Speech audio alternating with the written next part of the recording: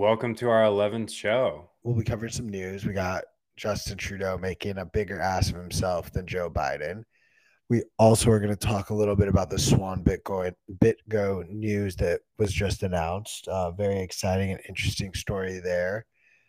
If we see something pop up in the meantime, we will be discussing. But then, of course, we will be diving into our three questions of the day after we cover some news. But let's start with Justin Trudeau calling upon price controls for Canadian grocery stores.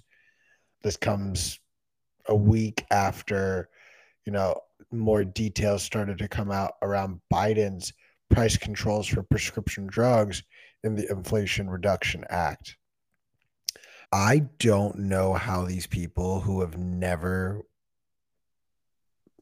I don't know, read a history book have been elected in public office. Let's walk through one very simple example that Justin Trudeau may be able to relate to.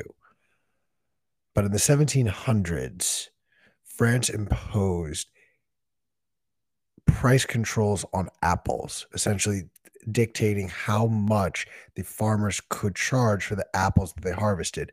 So what incentivized the farmers from harvesting their apples? Absolutely nothing anymore.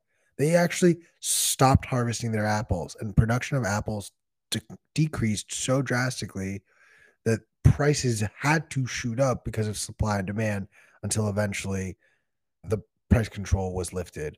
This was a small spark that led into the French Revolution. Of course, there were countless other things, such as the extravagant spending of the government, the corruption within the government, the widening gap between the rich and the poor, the crazy taxation system that unfairly taxed the poor more than the rich. I honestly, Alex, I don't know if I'm talking about America right now, Canada right now, or France in the 1700s. Well, I mean, to your point, it's happened time and time again. Look, price controls disrupt the natural supply and demand dynamics. It leads to inefficiencies in the market. It leads to panic in the markets. It leads to shortages or surpluses that can bankrupt people trying to run simple mom and pop shops and big retailers. We've seen them at home. We've seen kind of murmurings about them at home. We've seen, to your point, it's hilarious, but I think I disagree. These people have been reading their history books. They've been reading the wrong history books. They've been reading, MMT. They haven't been studying their Austrian economics. Their understanding of economics isn't rooted in reality. It's rooted in power and what's going to help them expand their power, further inflation. So they refuse, they're not incentivized off the bat to view any kind of inflation free world. That's not in the calculus. And if you talk to most Americans or Canadians today, I think you'll find that has been indoctrinated into them as well. I mean, sometimes I talk to my parents and they're like, but you can't have a fixed supply of money. You need just a little inflation just to stimulate the economy. It's so good for the economy, this injection of cash. And I think they've got the boiling point just right, man. People don't feel it. They don't quite understand. I mean, many of them do. Let's be fair, but I think the majority of people are just comfortable enough, that they're not in the streets. I feel like if everyone felt how we felt and understood what is actually happening to their money and how they're getting debased over time and how these price controls, I mean, this is a top down, like it becomes a communist society real fast. You have the government setting price. You have no true price discovery. We don't really have a free market in the States or in very many places on earth anyway. So that's why I would propose and urge these Canadians that are stuck in this basically falling apart country with their collapsing, Canadian dollars and collapsing US dollars at home to look at Bitcoin. Because with the free market, they're determined organically through voluntary transaction between people. There is no to set a price for something is to say that that thing has inherent value. And I'm sorry, there is no such thing as inherent value. Value is subjective. It's never objective.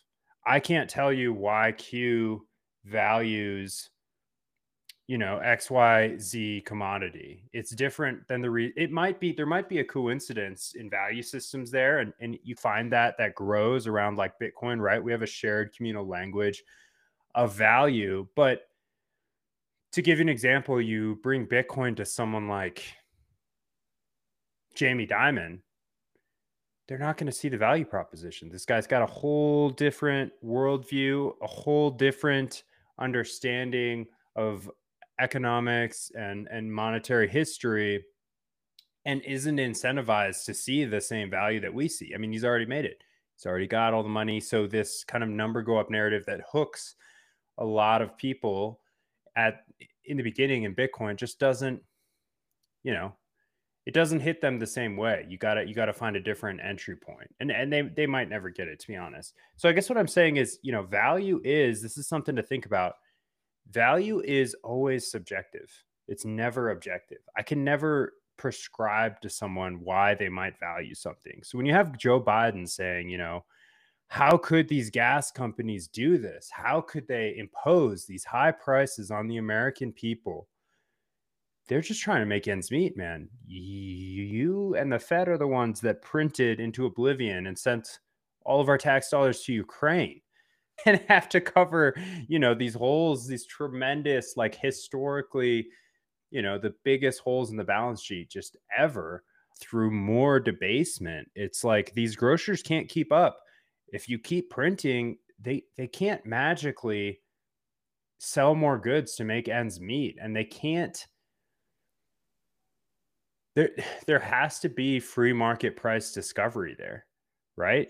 You have to let people value. I mean, in some levels, yes, the stores do set the prices, but if they set the prices too high, guess what? No one's going to buy the goods if they don't value them more than the currency that they're giving in exchange for the goods. Now, if they set the prices too low, they're going to lose out on profit. So that is the game that we're playing. And when you set prices top down in a vast country like Canada or the United States, I mean, this is already the problem with centralized government in general. Like, none of these laws should be affecting people locally.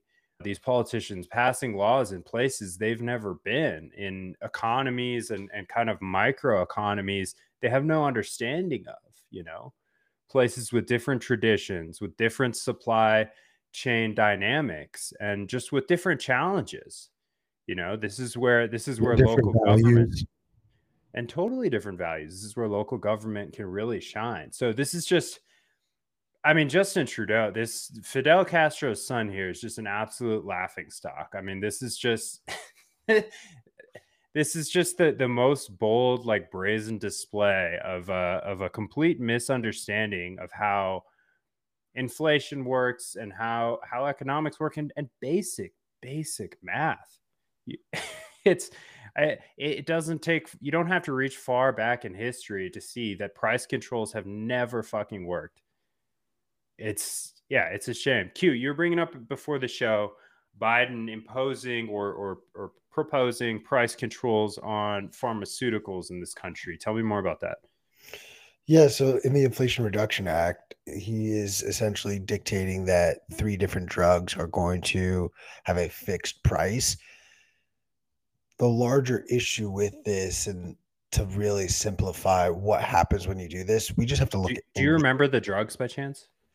Or roughly what we're Give talking me a about? second and I can find them out for you in this show doc right here. But in the meantime, India did the exact same thing not too long ago.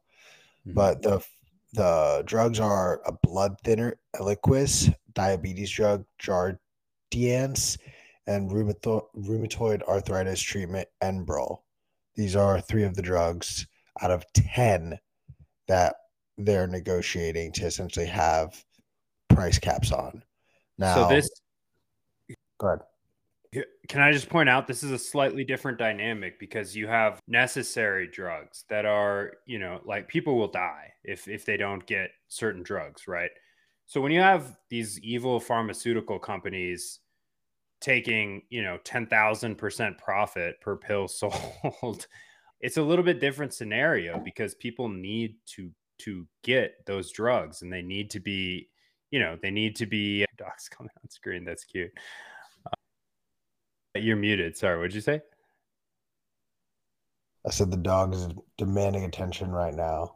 Nice, nice. Always. Yeah, so that's a little bit different of a dynamic because you've got people who are sick who are basically held hostage by the pharmaceutical company. So in that case, it's a fine line. It's a difficult one because what do you do without a government? So that Well, is also it's a form of free market capitalism. The government's not stepping in and saying, "Hey, let's subsidize these drugs and bring the cost down." I don't know that I would ask them to, but they're astronomically expensive. Without insurance, impossible to afford many pharmaceuticals on the market today. I don't know. Q, what do you think? Are there any solutions there without government interference? Would the price of these things and without the collusion of insurance companies, would the price of these things naturally fall? I think first and foremost, we can all agree that advertising these drugs is, a crime against humanity. I mean, that's a whole separate can of worms, in my Yeah. opinion. Like, it's like what us and Sweden are the only countries that allow for pharmaceutical companies No, to no, no. New Zealand, the other, the criminal, tyrannical, you Oh, know, either way, it's like whatever the pandemic two island. countries are, the US and New Yeah. Zealand or whatever, Mhm. they're also the world leaders in citizens taking these types of pharmaceuticals, prescription drugs, whatever. But I want to pull another example from history because it's it's from India 10 years ago, 2013, where they did exactly this with honestly and arguably some much more serious drugs, including HIV treatment, cancer drugs, and heart disease drugs, with the goal of what you're asking for, Alex, to make these drugs more affordable for patients. And unfortunately, because they were capped at how much they can make, the pharmaceutical companies were reluctant to produce drugs at the lower price. And then they just stopped making as much. The distributors stopped receiving as much. So they stopped holding as much. And then all of a sudden, because there isn't as much of this drug, but it's not as though the people are getting healthier, counterfeit and fake drugs are being made. So now there's a whole black market that is being created for these drugs. So not only are people with cancer or HIV not getting the drugs that they need because the pharmaceutical company isn't making it because of these price controls, they're if they're able to find it, it's through a sketchy black market. Like, it's one thing to buy pot from a drug dealer. It's a whole other ball game when you're taking your cancer medication or your heart medication from a stranger who made it in his basement. Full stop. And then, of course, Yeah. that Go was ahead. they had to abandon it in 2017. And I want I to mean, you see this with insulin pops up from time to time. It's something, and then you have more nefarious ones like the Adderall industry. It's just it's a very complicated problem to tackle. We could devote a week of episodes to this, where you've got these pharmaceutical companies colluding with these doctors, colluding with government officials, colluding with insurance companies to keep people as sick as possible, colluding with the food industry to keep people on, medicated, sedated, dumb, fat, unhappy, poor. And to step outside of that system, I mean, it takes a Herculean effort, but once you do it, you can see the wood for the trees, and price controls start to look really, really silly. I don't know. On this note, Q, I mean, what do you think? I mean, the $1 million question genuinely that we have to ask ourselves is why does insulin cost hundreds of dollars here in America in the land of the free, but costs $15 elsewhere in the world? And Like, why it's does the a same certain insulin. why does a certain horse medication that works for treatment of a certain popular disease completely suppressed. It's really weird. You can't roll out emergency. You can't bypass FDA tests and roll out emergency. I don't even want to say the V word because I don't want to get us. I don't No, want to don't. get us No, pulled. I don't want to get us pulled this early. This we're early literally in the gonna game. lose our YouTube channel if you do this. Stop this. Stop this line of conversation. But I don't know. It's sad to see you've got something that works, that's cheap, that they can't make a multi-trillion-dollar industry out of, cheap and effective. So, of course they're going to squash any mention of that and do the profit run and the price gouging instead. And expansionary powers always, if you have the option. That's Have you that's ever that's the line of thinking of the government. have you heard of the healthcare system in Holland? Like what their system is?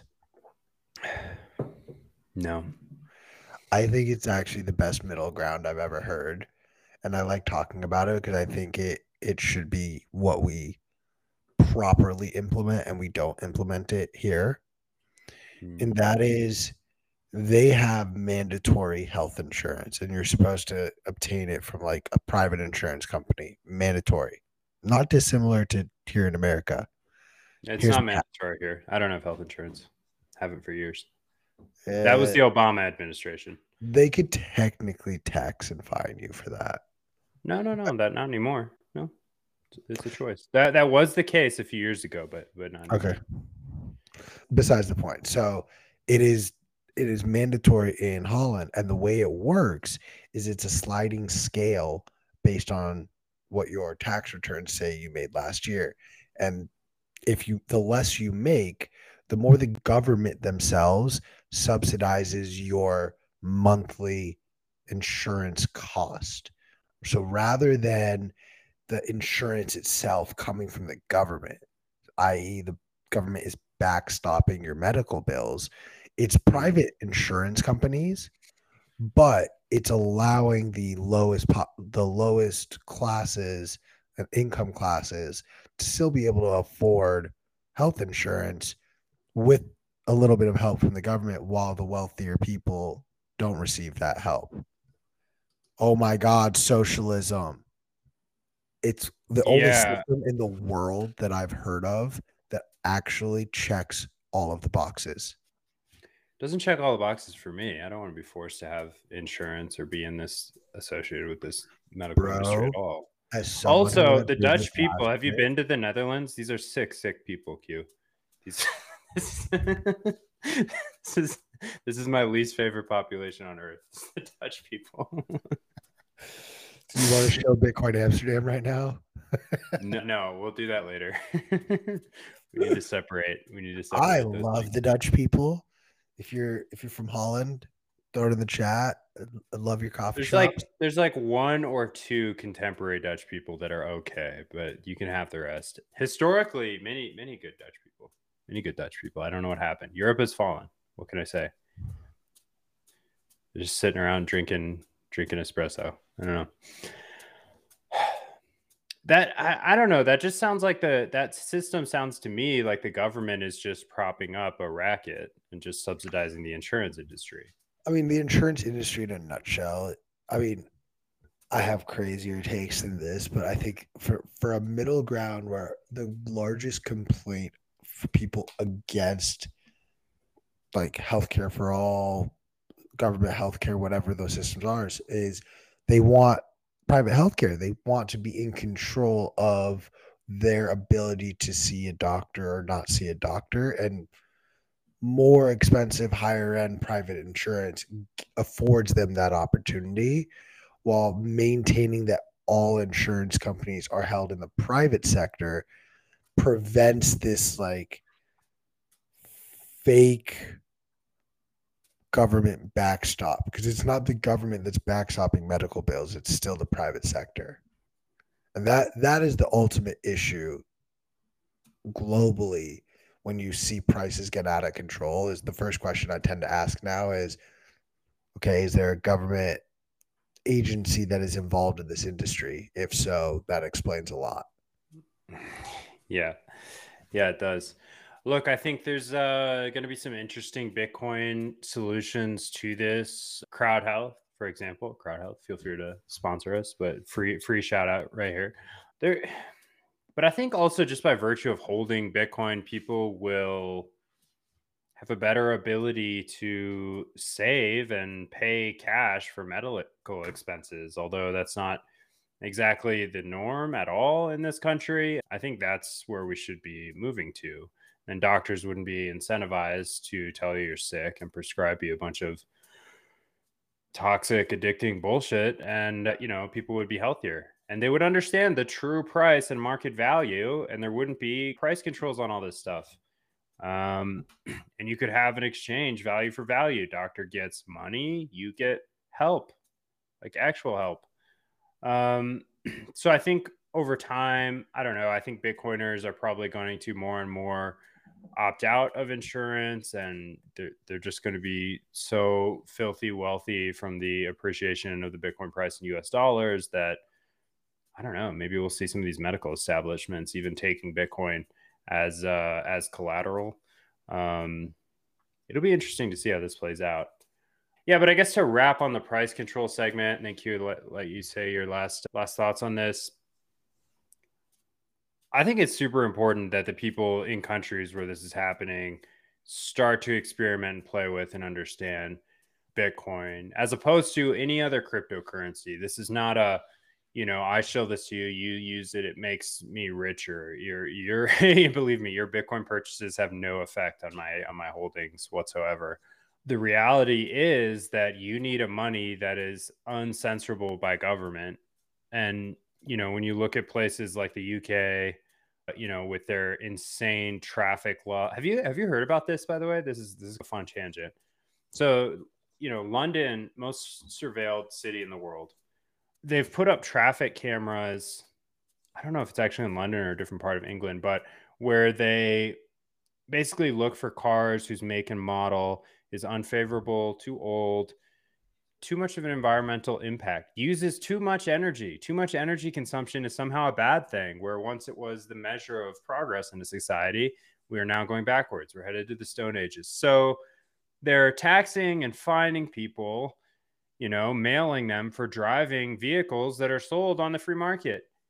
And there has been this beautiful resistance and display of non-compliance in the UK, where people are running around cutting the heads off these fucking cameras and throwing them on the ground. Hundreds of them. They're destroying all of them. And people are refusing, thousands, tens of thousands of people are refusing to pay these traffic violations. I practice this myself with speeding cam tickets. I don't pay them. Parking tickets, don't pay them. Nothing happens. I have, especially when it comes to parking tickets. Do you know you can just get a new license plate and then all your parking tickets go away? I think it depends where you are. I mean, I think I told you about my friend who didn't pay some kind of fine he was unaware he had, ended up getting his bank account shut down. Now, this was, of course, in communist California where things like that happen. But yeah, dude, he didn't have a bank account for like 5 days. And that means like no access to anything. Like if you run out of groceries, like what do you do at that point? You know what I mean? You better have some good friends and family around, or be growing your own food and homesteading. We got to get Q on the homesteading train. That's what these apps are going for. To get Q a little farm in all the apps Florida. that you're sending to Alex McShane's personal account are going to a fund so that I can buy a house, but specifically a geothermal dome because I'm homeless. That's what we're getting geodesic domes, dude. I already planned mine last night. I went back in the pasture and I looked at where I was going to put it. I looked at where the solar needs to be on it and how many miners I could stuff in that thing. It's going to be sick. Tino's going to help me build it. Dude, while we've been ranting here, we've got a bunch of comments on Zap.stream. So I got to zap all these people and read some of these. The Wild Hustle says, big facts. I ain't down for mandated insurance. Yeah, you and me both, man. You and me both. I'm not paying for it. I'd rather buy Bitcoin. People would be better off just lowering their consumption. Yeah, I agree. I mean, I think take your health into your own hands. Like insurance to me feels like a big bet against myself that never is going to pay off. I mean, I would rather bet on myself and take my health into my own hands. Now it's different when you have kids. People always bring that up. Like I have kids. What are you fucking talking about? I'm not going to not have insurance for them. That's fair. It's not for everyone. Okay. Mr. Clown World says the biggest problem is that 80% of our healthcare costs is seed oils. We subsidize that poison. I would have to agree with him, man. It's actually crazy what happens. I mean, it's absolutely insane what happens when you stop eating seed oils, you stop consuming sugar, you stop consuming processed foods. You try it for a couple of weeks, you'll feel amazing. You'll feel energetic, you'll sleep better, you'll eat better, your mood will be better. And then when you go back and you try something with those processed foods, you'll get sick as a dog, and your stomach and your body will tell you this is poison. Not even once. Processed foods and seed oils, not even once. I mean, I've already shared ad nauseum the story. I eat the meat only diet kind of thing, no seed oils. Went to a food truck, got food poisoning, almost died. Did you see our boy Max? His Max? new video? Yeah, Max is hardcore about that, man. He hasn't been eating seed oils for a couple years. I didn't watch the video, but I saw it. He's looking good. That beard looks good on him. He looks like a MMA fighter. Dude, it was really funny because like I guess there's a whole video of like how he's been on the carnivore diet recently, like only eating steaks. Yep. And in the trailer, he literally at one point is like, "Dude, I can't do it anymore. Like this, I don't want another steak." Like, I was cackling. I was like, "This is fucking funny." Yeah, you can't go steaks only, man. No, Steaks, you're dude, gonna you're get gonna pretty, die. you're gonna get heavy, and you're gonna be slow. You gotta diversify the meat there, and also you can't be cooking all that shit, guys. I'm sorry, but that black part on your steak, that's fucking carbon. Like that's not good for you. Like you can't cook your. You gotta learn to eat. You gotta learn to eat raw meat. Everyone's got to switch to a raw meat diet. There, I said it. No, but you got to diversify. The steak thing every day gets really expensive. You can have a lot, but you also have to lower your consumption of that thing. You won't get sick of it so quickly. Think of different ways to cook it. I'm telling you, throwing raw like a tartar into the rotation, just don't put all the bullshit in the tartar. It really makes a huge difference. Maybe you got some chicken in there. Q, did I tell you that I'm getting chickens? About time. Yeah, I know, dude. Our the ones that we got in Iowa are so old that they're gonna stop laying soon. So I'm gonna get some more down here when we get back from Tokyo. I Nice. can't wait. Yeah, I'm excited, dude. I'm gonna get some eaters and some layers, and it's gonna be good. All right, let's see what other comments these guys got. What do people even go to the doctor for? This guy says. Yeah, I hear you. Get Q a house. Seth is trying to help with this fund to get you a house, Q. I'm gonna send Seth some sats. Oh God, no! My Lightning wallet ran out. Raw cow balls are amazing," said Lou. Wait, you got Nice. zapped like over 2,500 zaps. How did you already run out of? Because I don't want y'all spending my zaps. No, I'm just kidding. These are different wallets, and I've got so many Lightning wallets at this point that I don't even know where this is. So I'm not going to do it live. But all right, Q, give us your take. Raw These meat, are man. lost Bitcoin. Raw meat. I mean, look, I like sushi. I think raw meat on occasion is fine. Like beef tartare is a delicacy. I'm not eating beef tartare every night. I'm not eating steak every night for that matter. Like all you fuckers You are should eating listen. You shouldn't eat anything every. You shouldn't eat any one thing every night. That is not. That is not water. good. You should have water every You day. should have water every day, but you shouldn't be. I mean, you got to switch it up, guys. Food is one of the most exciting, like enjoyable parts of life. Oh, I In fact, it agree. might be the only enjoyable part of life. So you Uh, can't just eat the same thing every day.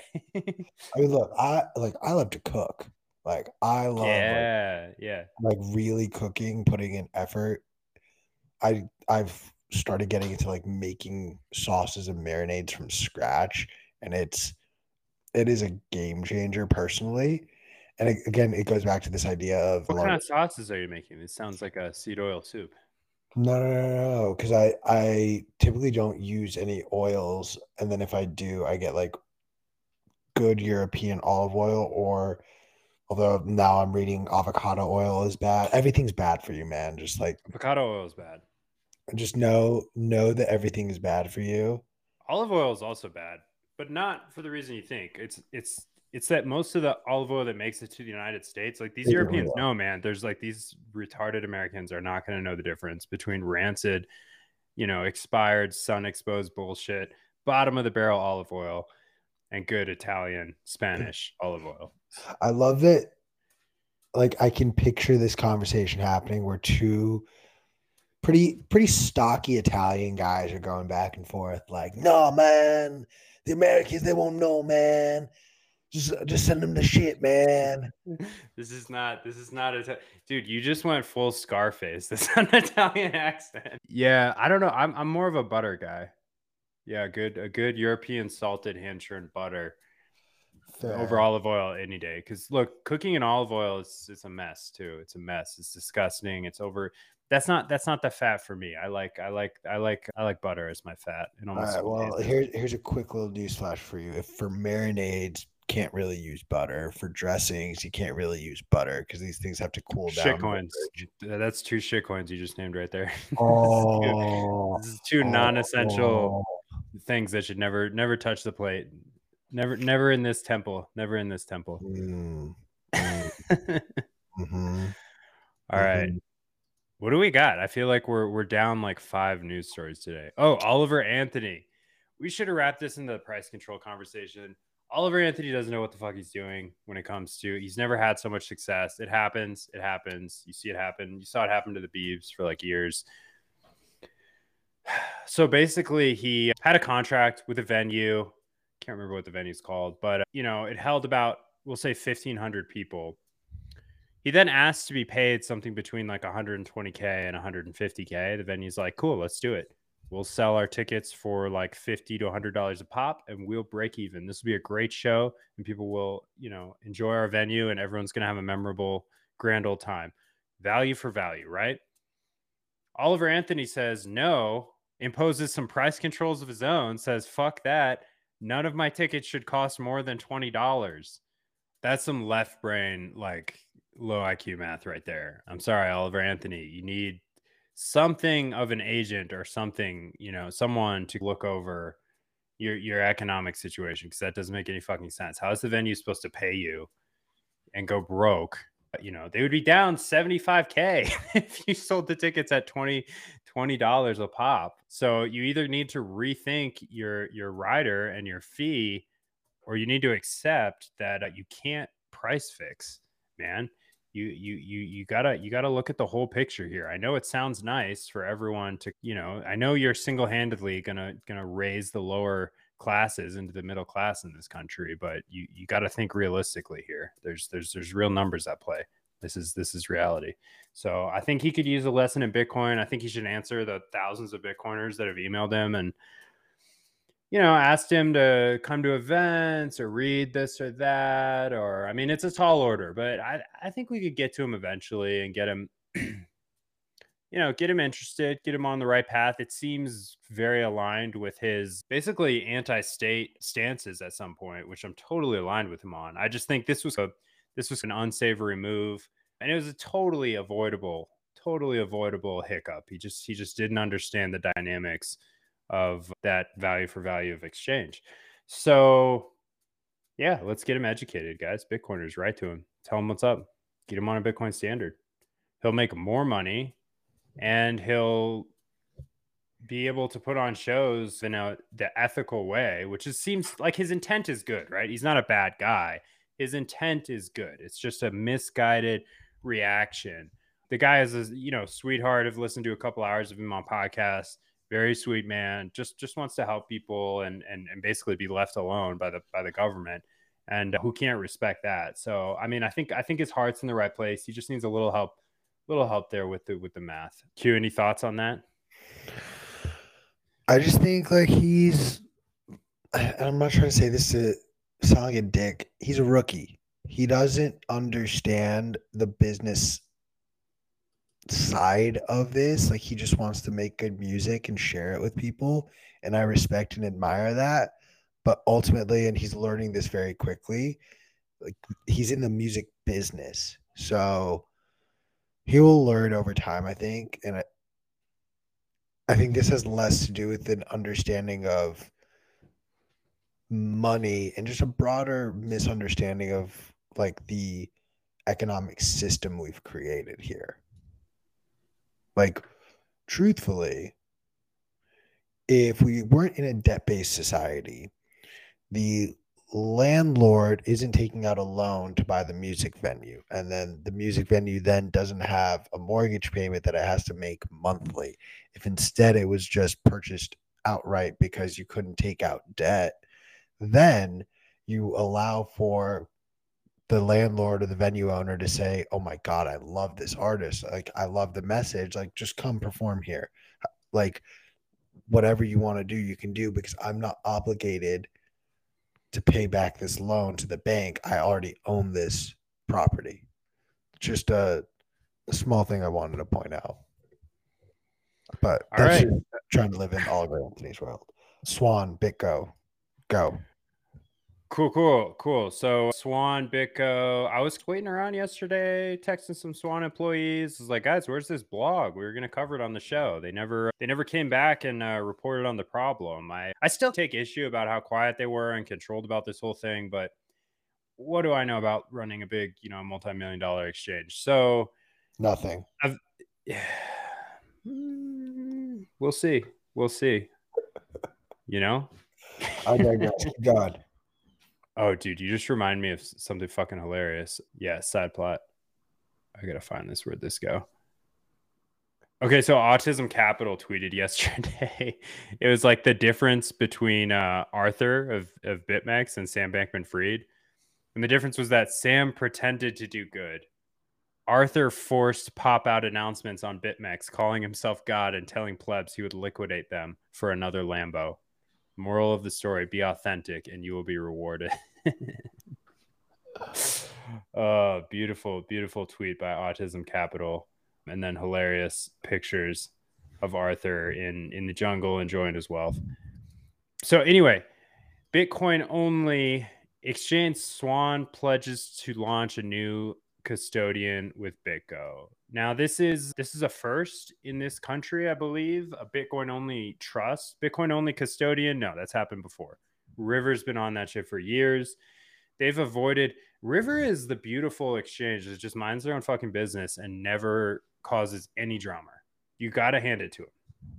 They're killing it. Nobody, they're not out there trying to cancel people. You saw that poll that Germano threw out about Swan.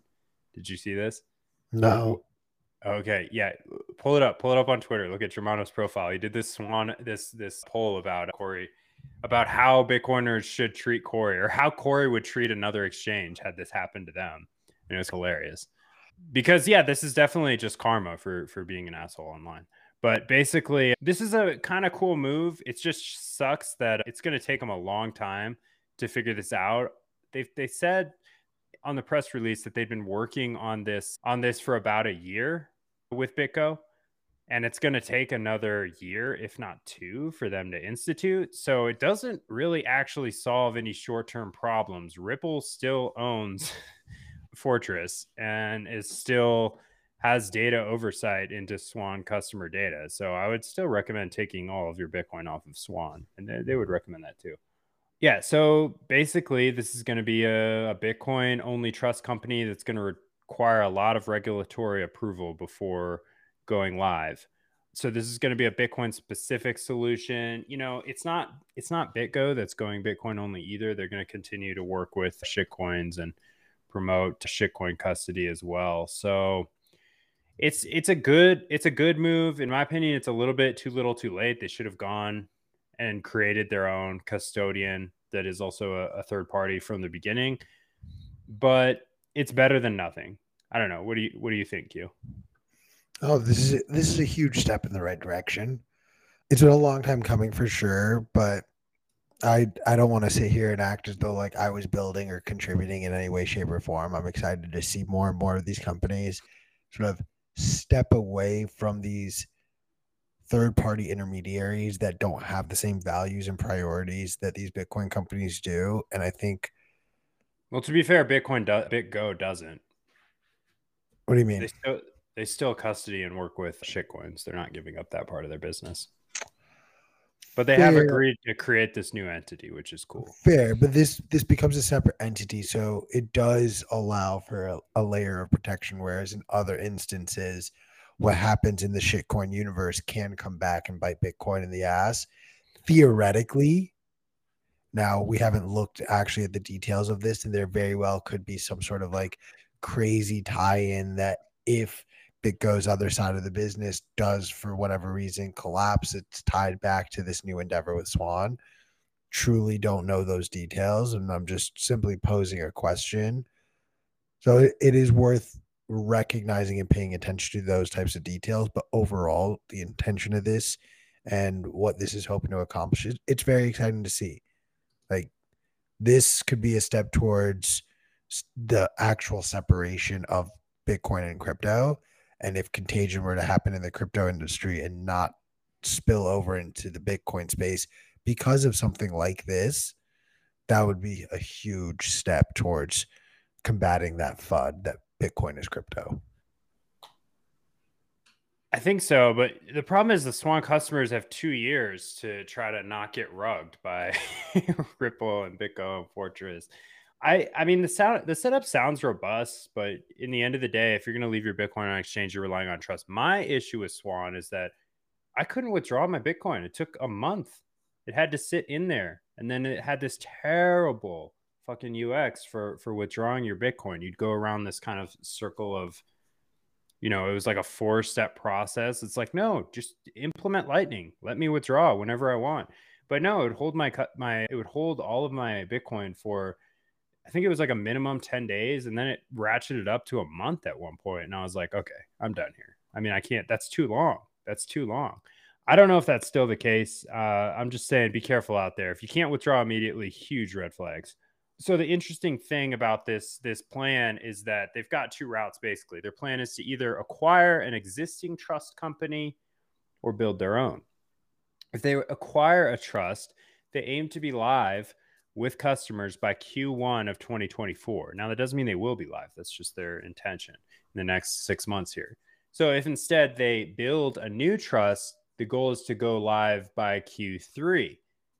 So I always give a 30% ambition tax on any of these projections by companies. So I'm thinking Q1 2025 is when we're going to get this trust live. And we better hope nothing nefarious happens between now and then. But also get this Fortress CEO out of here, man. Oh my God. This Purcell guy that's just, like been a black plague on these companies. Yeah, man. I guess until then, Swan is just kind of owned by Ripple. Swan custody owned by Ripple. Very, very ironic. Sad to see. As an early stage investor, I want them to do better. I hope they navigate this well and efficiently and quickly. And I hope the new kind of Bitco custodian partnership, makes them prosperous, but more importantly, protects customers and gives great kind of inter-party oversight into a process so that no one entity can be moving customers' funds around, Yeah, I mean that's the dream, but that's the dream. Until then, we'll be answering some Bitcoin questions now because we got a little more than 10 minutes. But first one I think feeds in very nicely to this show today. How does Bitcoin solve price controls in a nation? I feel like we've answered that, but we can rehash it really quick. Just to put a bow on it, I just wanted to say, if anything, having this fixed supply of money, having a hard money, makes it very difficult to manipulate the price of money. And as a result, you can't manipulate prices of goods and services if you can't manipulate the money because there is a fixed supply. That's the simplest way I can phrase it. I don't know how much you want to add to that. No, I think it's good. How does Bitcoin solve price controls in a nation? You have a free market. You have true price discovery. You have true kind of supply demand economics playing out, which is really what you need. It's been the resistance to embrace a free market that has caused so many kind of problems and power struggles in countries all around the world. In a free market, both parties win. You can collaborate. Capitalism is good. Don't listen to anyone telling you otherwise. They would have nothing without it. I always like to point that out to people on the street that are protesting capitalism or protesting the environment. They're protesting some nonsense. It's like a 15-year-old, you know what I mean, college student or something, just super liberal, just protesting this and that. I'm like, all the clothes you're wearing are a result of these oil Or companies. the iPhone Every that you're using to post the videos of you protesting, or the glue that you're using to. Dude, the paint on your sign, I'm like, do you know what that's made out of? You would have nothing if it weren't for capitalism. None of these luxury goods would be shipped to you. None of your special vape pens, Hey, hey, none of hey, their leave the vapes out of marijuana, this. none of their none of their fentanyl, their Adderall. How would these kids wouldn't even be alive if it weren't for capitalism? They'd be living in the forest. So no, this free market collaboration, capitalism is a beautiful thing. The problem is the interference and central planning of the state. What's going on with your coffee? It's just hot water, and it's like, Ew. oh, that's all I drink, man. I You don't think drink hot I water? literally have a couple glasses of hot water in the morning to wake up my body instead of This is a cold water. no. Body This is a man's water. body doesn't absorb cold water as much. Hot water ushered in through coffee. Beautiful, the most beautiful drug on the planet, caffeine. Let's try to answer at least one more question. No, we can hit it too. Let's do it. What do we got? All right. What are some of the critical aspects to consider in terms of security when storing a substantial amount of Bitcoin in a wallet? You want to go first? You're first. Yeah, you have to. First of all, you have to be thinking adversarially. You can't have any sense of kind of idealism or hope, or you're thinking the worst of humanity when you're storing your Bitcoin. You're thinking what could happen to me. I think storing unencrypted seed phrases at home is just an invitation. You're inviting violence into your home.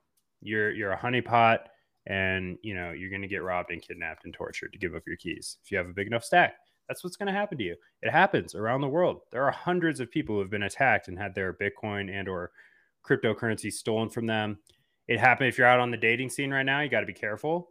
I would not advise letting anyone know you own Bitcoin or are a Bitcoiner as much as you may want to talk their ear off about Austrian economics, because Stop wearing there's Bitcoin people. shirts in public too. Yeah, don't wear Bitcoin shirts. I mean, I wear this thing, but also, am always strapped, so I'm not too worried about it.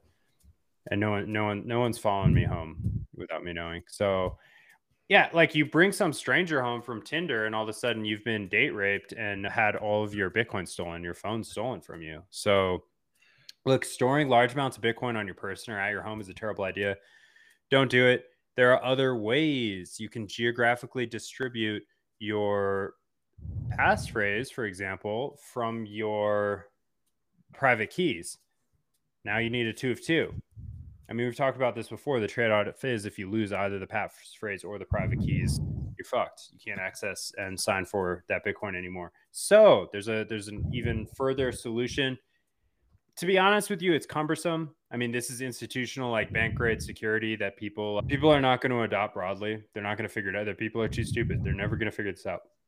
It's only for the mega minds like us to use multi-sig. So multi-signature solutions, you can do it though. It's not that hard. It takes 2 hours of an afternoon, maybe 3, to learn how to use multi-sig and to set one up.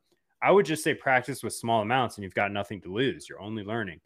And when you've successfully stored, first of all, created a multi-sig, created this kind of quorum, maybe it's a 2 of 3, maybe it's a 9 of 10, maybe it's a 99 of 100, and you've got all your hardware wallets set up and geographically distributed, it makes it so that someone can't come into your home and just like pick up a wallet and start spending out of it, or brute force attack that wallet to get the get through the pin and start signing for Bitcoin transactions because they need 2 of 3 keys, or they need 3 of 5 keys, or they need 99 of 100 keys. You can create whatever scheme you want.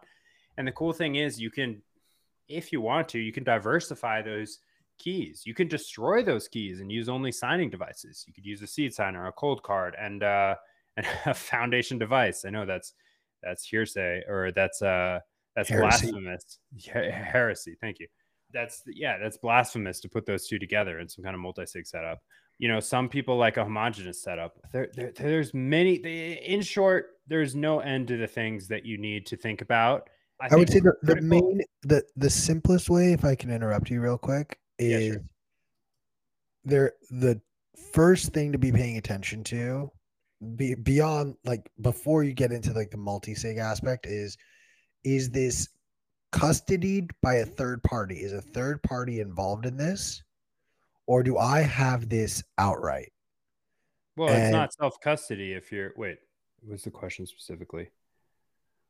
Yeah. just Okay. I storing in guess. a I guess wallet. it doesn't account for that. I want to Yeah. separate like self custody wallets, like a hardware wallet, versus like hot wallets and other sort of, I'm spacing on the word right now, Institutional custody solutions. institutional custody solutions. Thank you. And that is the first area of separation. The other thing too that I just want to point out, like I have multiple Bitcoin wallets. You have multiple Bitcoin wallets. Most You people, told us 2 shows ago that you had one address. I have like 69 different addresses. Okay. Okay. Now he has more addresses. Good. Good. Good. So that's just more of a like God forbid something happens to one of my wallets. Like I don't want to lose everything in just one go. That it's like God forbid the house where that one wallet is burns down or something or whatever. Um, but then that just validates Alex's whole multi-sig approach. Yeah, I mean, I think look, there are other solutions coming. I mean, Miniscript is going to make for some interesting fallback vaulting. Let's say, you might have you can basically claw back transactions or set. Let's say a wallet is breached, it could be swept to another wallet in a different location in cyberspace. Dude, there's an endless amount of setups, and no one setup. I'm hesitant to recommend anything because I don't want someone to take that and realize it's not the one for them and fuck up and lose everything, and it's my fault. There's simple solutions. Maybe you're a dumbass. You're like, I can't do it. I can't do it. I can't withdraw my Bitcoin from exchange. I'm going to keep it on Swan and just hope Ripple doesn't rug me. The very least you can do is like get a hold of some Sats cards. They look like this. Maybe I can show a quick example here. Don't fuck it up. No, I got it. No, I got it. I got this sick little screen on my phone that tells me a bunch of Bitcoin information. So, tap the Sats card to your phone. Look at that. I click on the link. Hopefully it doesn't take me to Pornhub. It takes me to, yes, what is a Sats card? So this Sats card's empty, so don't come and get me. This is a very special one, actually. NVK, the creator of Cold Card, big fan, gave me this in Costa Rica. But y'all can send me Sats right there through a Bitcoin, main chain transaction, and they'll appear here. And then you have what is called a bearer instrument. And I can spend it like cash. So I can use Nunchuck Wallet, software in combination with this and spend the Bitcoin. I don't really spend a lot of Bitcoin. I'll prefer to use a Lightning Wallet. If I do, it's a little bit faster, more efficient. But the point is, you can orange pill someone by just giving them this. That demonstration took 2 seconds. Anyone can understand it. QR codes finally, like 30 years later. I mean, QR codes have been around in Japan for 30 years, but in America, we're starting to use them more and more. They have a really good use case for Bitcoin. So people are starting to understand, like, okay, this means I can deposit and they'll send Bitcoin, fill up the address, and you could just give this to people, friends, family, and now they have some Bitcoin. All they got to do is keep track of this card. Now, is that the security solution for a substantial amount of Bitcoin? No. What is a substantial amount of Bitcoin? Going back to the very first lesson of this show, I'm not going to tell you that because value is subjective. There is no objective amount that is, a big amount for everybody. Obviously, Sailor with his bags is not going to be worried about the 0.001%, 0.001 Bitcoin as I would.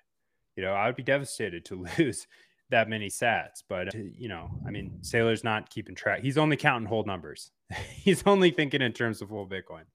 So, yeah, that's just to prove that, look, no one size fits all for everybody. You need to spend time looking at a diversity of solutions, and you need to, I mean, it's easiest to just pick a day of the week or pick some time every week or a little bit of time every day and just start exploring this stuff. Multi-sig, passphrase, single sig, different hardware wallet manufacturers.